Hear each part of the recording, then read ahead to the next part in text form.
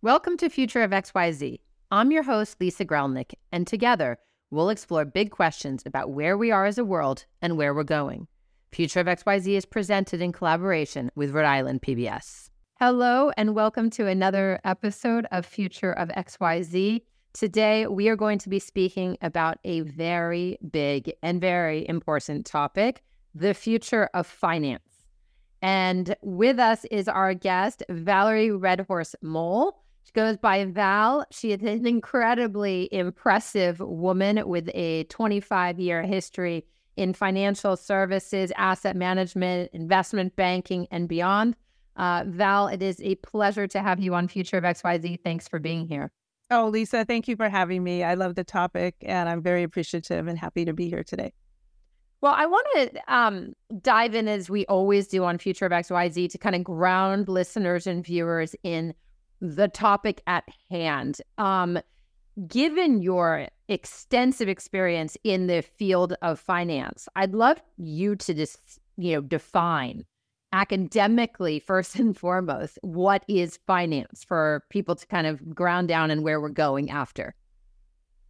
Well, that's a big question. I'm not sure I have the definitive answer, but I can tell you that I have worked very much in investment banking, which is all about access to capital and growth capital and being able to scale businesses. And I've also worked a lot in asset management, which is about the management of wealth and then how that wealth is distributed. And so I think finance to me is all of that in terms of how we handle our assets, where those assets end up being distributed. And for me, it's really looking at where are the gaps. And so I'm very focused on finance and where the lack of access is, the racial, gender, social, economic gaps, and then how we can really achieve equitable distribution of our assets through finance. We have so much to dive into there. I think one thing I just want to clarify is finance the same thing as money, or if they're different, how are they different? I think they're related. I'm not sure they're the exact same thing. So I think money refers to wealth. It's a thing, right? Money. Finance is an action almost in terms of how you're bringing that access into play and what you're doing it with the money and how you're structuring it in a way that might achieve positive results. And I will say one of the things I've seen is many founders do not access proper finance, the proper structuring of finance. There's often extractive terms. And that's one thing we are focused on is really trying to change that access to capital and the structuring of finance, which then hopefully leads to the generation of wealth and money. Besides your extensive experience, I didn't even introduce, the fact that you graduated from UCLA, that you've been doing this for 25 plus years, that you are a lecturer at Stanford, as well as the advisory board chair of their Center for Comparative Studies in Race and Ethnicity. You're the board chair on a whole bunch of different things in the Silicon Valley and across California and the country. You've worked extensively in Native American rights as well as finance rights, and we'll talk about that. But you're mostly the co-founder of Known, which is a finance and asset management firm. Given all of these different perspectives, you're also a filmmaker, but that's a separate topic. Given all these different perspectives, what do you currently see broadly as the state of finance today? That's a great question. And I would say for many decades, I worked with tribal communities and then spent some time in the nonprofit space working with many different types of communities. And what I have come to realize is the state of finance, the current way that I would say Wall Street, and I use Wall Street broadly to talk about how our money is managed and distributed, is broken. It's a broken system. And in many cases, I find it to be a little bit of a plug and play system and also a very opaque system. There's not access for many people. And I really hope to change that in the work that we're doing. And I'm so delighted and honored that at Known, I'm not out there in a silo like I felt for many years. I was doing a lot of work with a small staff and, focused on a very kind of tight-knit community. But now I have partners from various communities and we're all focused on the same thing. And so I'm super excited to be doing something that I think can actually shift capital and make a difference to that current state of our finance that needs to be changed and shifted. Do you the fact that it's kind of broken, if we will, at this particular moment, there are so many factors. I mean, levers, influences, whatever we want to call them, the inputs, the outputs, the different currencies, the different governing bodies, the institutions, the platforms. I mean, it kind of goes on and on, the digitalization of finance. Do you feel like there's an acceleration in this change? Is that what's gotten us to this broken place where like governance necessarily hasn't caught up or kept up? Or what's gotten us so rapidly to this place? Or has it been a slow burn and I'm just cynical? Well, that is a very deep question. And if I went to the very root of some of the problems, I'm going to take a risk here and say that it actually all started with colonization, because there's sort of one demographic in charge of assets, and that has sort of recycled over and over again. And I think part of the problem is when you want to change something that is as deeply embedded in systemic issues as the way our finances are handled, it takes a lot of change, which means time, effort. You cannot go golfing every Friday and Wednesday. You have to come into the office. You have to create new models. You have to look at redefining risk. And I think what is really driving this from a positive place, Lisa, is the greatest generational transfer of wealth from family offices and control positions of the baby boomers into the younger generations who actually really care about what their money is doing and where it's going.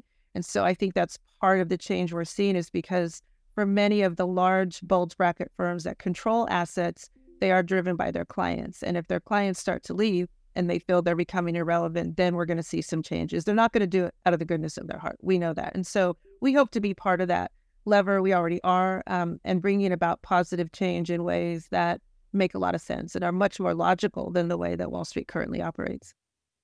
It's so there's so much there to unpack, and I want to talk about to bring back the limb that you went on, which I appreciate, of whether it all starts with colonialization. I mean, I have lots of criticisms of capitalism in its current state because it feels very extractive. It also feels like it's benefiting certain parties unequally. So that comes to the conversation that I know is germane to what Nona is doing and what you're always doing as an advocate for what we'll call, whether it's indigenous rights or BIPOC rights. I mean, there are a number of groups around the world who are underrepresented.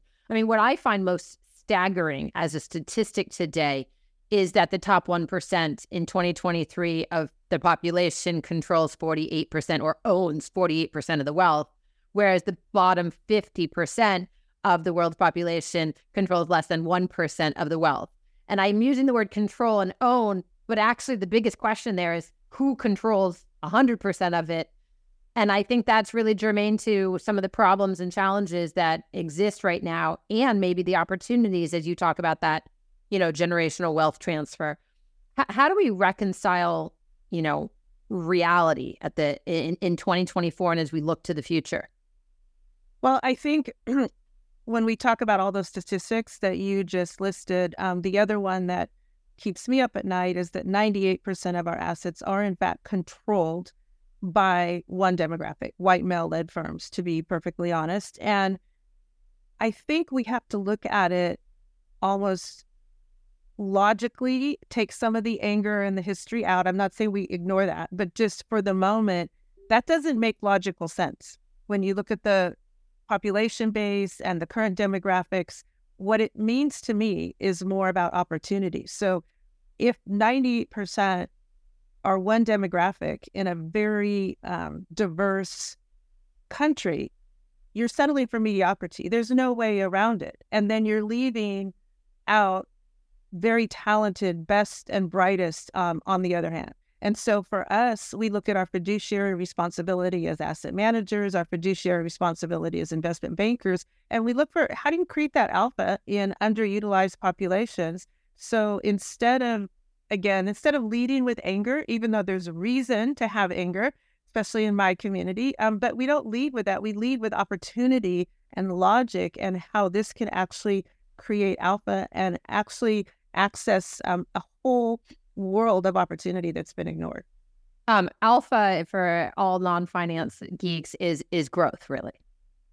Well, growth and often overlooked growth in areas that maybe have been unexplored. So you're not just, again, regurgitating the same models, but finding new opportunities where you can actually accelerate multiples of growth and investment return.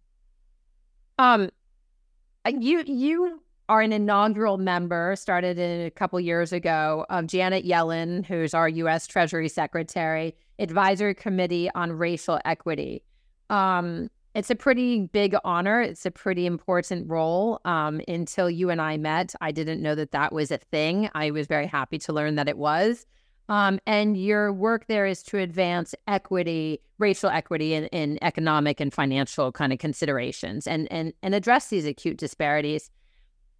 I mean, the global majority, as is often called, which is, BIPOC, Indigenous, Black, people of color generally, who have a majority of buying power, actually, because they are a majority around the world. But they are, as we've just explored, not necessarily represented in the control systems of global finance. What is the role of kind of this global majority as we look towards the future of finance? Well, it's a very large role. And I think the whole idea of shifting capital means that we are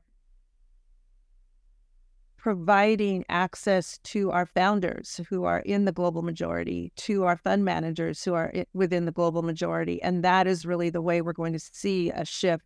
And that will ultimately flow down into community. And I think one of the main tenets that Janet Yellen and her team at the U.S. Treasury realized is this lack of access to capital affects small businesses, it affects families who are filing tax returns, it affects large companies who maybe aren't utilizing a diverse group of vendors. I mean, there's so many areas where our report card is not good, let me put it that way, and they realize that. And so this inaugural group has actually been split up into teams where some are focusing on very small business and CDFIs in the nonprofit space, which is important.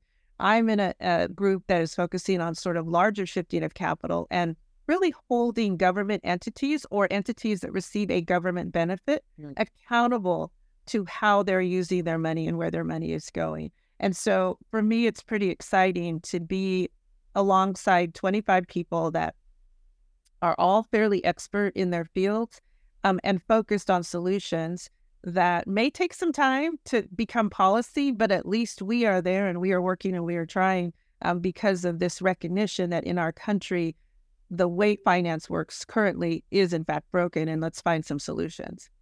Well, I think you said, recognition of a problem. And it really oftentimes is pulling things out of the shadow and into the light that allows, solutions to be devised. We're no longer hiding realities. I appreciate that. I mean, I think one of the things that's interesting to me, I mean, there are lots of them. But I mean, as we look about what are the key contributors in finance as we've defined it to personal financial well-being, as well as collective societal financial well-being, as we look towards the future 5 to 10 years from now, what are the kind of the major, I guess I'd call them contributors that are going to have an impact, the greatest impact, and what do we need to focus on? Great question, and I've spent a lot of time on this, as have my partners, and I think we all come at it a little differently with different disciplines and areas of expertise, but I think we've all reached a similar conclusion. And for me, I really wanted to understand what generates wealth, and I focused on the United States, and I realized that it is corporate growth. And from corporate growth, that generates jobs and 401k plans and the ability to have home ownership. And it creates a tax base for the community in which those companies are based. And when I looked at the amount of large companies and I looked at public companies, and those aren't the only large companies, I understand that, but, it's a large cap situation. And I looked at, who had gone through IPOs and actually made that real big pocket of wealth. And almost 100% are white male-founded companies. And so we realize there's a gap. And when we start to provide access to growth capital, serious growth capital, not just small business loans, but, on that trajectory to become a large cap company or even a small or mid cap company. The venture capital, the loan, the credit lines, et cetera. Well, and private equity, private debt, big amounts of capital. If you're going to launch an M&A strategy, you might need $500 million. No one talks about how do you access that $500 million if you don't have someone who works at one of the big companies, or your father didn't sit at the kitchen table and talk about it. It's very much a black hole for many people who are very smart and educated, but understanding how to access growth capital is something that has not been a part of our communities. And so for us at Known, that is a very important part of our strategy, not only on the investment banking side, where we hope to assist with the structuring of growth capital and help those businesses scale, but also the funds providing that capital need to be funded as well. And so just really looking at the entire cycle of wealth creation and corporate growth, which again, in my opinion, trickles then down into those communities. And so that they're not just in one demographic, really helping our communities realize that money. And what I learned, Lisa, from my time in the nonprofit space is nonprofit charitable organizations are incredible and they play a very important part, but they are not the solution to what we're talking about. We need to see large amounts of capital. It has to be economic growth, economic opportunity. And I do think nonprofits play an important role. But it's about shifting capital in ways that then are meaningful to our communities, whether it's addressing the cycles of poverty or homeownership, like I said, and median income. That's what we have to change. We have to see that. Yeah. And I mean, things like federal supplier diversity and things like this also, obviously, I mean, there's so many, again, as you said, along that whole value chain levers. But I know the statistics myself, 2% of venture capital is going to, people of color, less than 1% is going to women of color. We obviously need to really change these figures in both the private sector as well as what can we do in the public sector to alleviate the historic burden. Well, and venture capital is, one of my partners always talks about venture capital. It's that sexy, shiny thing that you see, in the news and on the cover of magazines, when it's something like 8% of overall capital, and it's not appropriate for all founders. And so in all honesty, we tend to focus on different types of debt and private equity that isn't necessarily venture-based, because a lot of times those terms are extractive. But again, it's an education. It's all about, understanding the right type of capital for the right business and how that growth can really be supported to scale. Because many times, in all honesty, if a founder accepts venture, that ends up putting them into bankruptcy. And so we want to make sure that we're helping with the right type of capital as well. It is so nuanced. And I mean, your expertise is material, and the fact that there is a task force, at the Treasury level, but also, I mean, it needs to happen within banks. It needs to happen within other organizations. I'm very aware of time because XYZ is always way too short, especially for a topic as big as finance.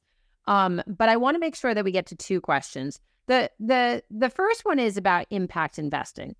I mean, you're of Cherokee descent. You've been very involved in kind of the tribal sector. You founded the first Native American-owned investment bank. You've raised, structured, and managed over $3 billion in capital for tribal nations. I mean, you're very involved. Impact investing is obviously a hot topic at the moment.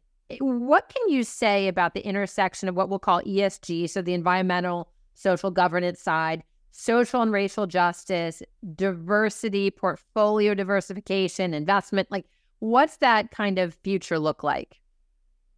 So I tend to avoid all of those phrases. I've stopped using them for the most part for various reasons, because I think we can actually use simple language to make the point.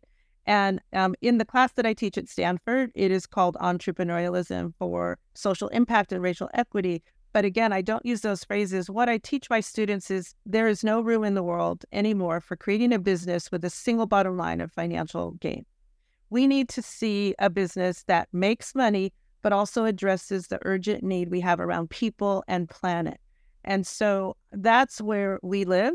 At Known, we really believe in healing the planet, healing our people, through economic development, through access to finance. And I think there can be negative impact as well as positive impact in our finances. And so for me, just avoiding phrases that can be politically charged or misunderstood, I simply say, we want to address the issues we have with people and planet, and we want to make money, and we want to do it in a way that shifts capital so that our communities actually feel the results of that.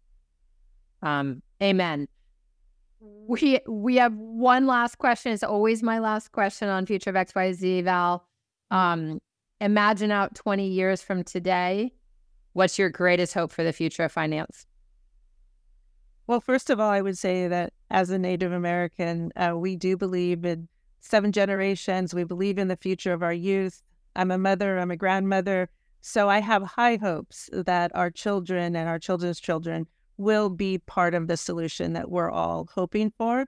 But for me, I want to phrase this in a way where I see solutions to all of the issues that we face being within the shifting of capital that we've been discussing. So I want to see an end to poverty on our reservations and poverty in some of our communities. I want to see an end to mental health issues. I want to see an end to drug abuse and substance abuse. I want to see an end to general nutrition and health and well-being. And I want to see an end to racism and sexism. And I do believe very sincerely, I spend every day working on this, that as we shift resources, serious resources, we will see an end to the cycles of poverty, and we will see equitable distribution of capital and ownership. And that's really what I would hope to see in that time frame. I'm gonna just put a pin in that and wish on that every day. And thank you for the work you're doing on it. Thank you for joining us on this episode very early on in the season 5, 2024, A Future of XYZ. It's been a pleasure. And Future of Finance with Val Redhorse Mohl, everyone. Thank you so much. It's been my pleasure. And thanks for everyone watching and listening. Make sure that you give us a 5-star review wherever you get your favorite podcast. You can watch at ripbs.org/XYZ. We have 118 episodes now to go back through.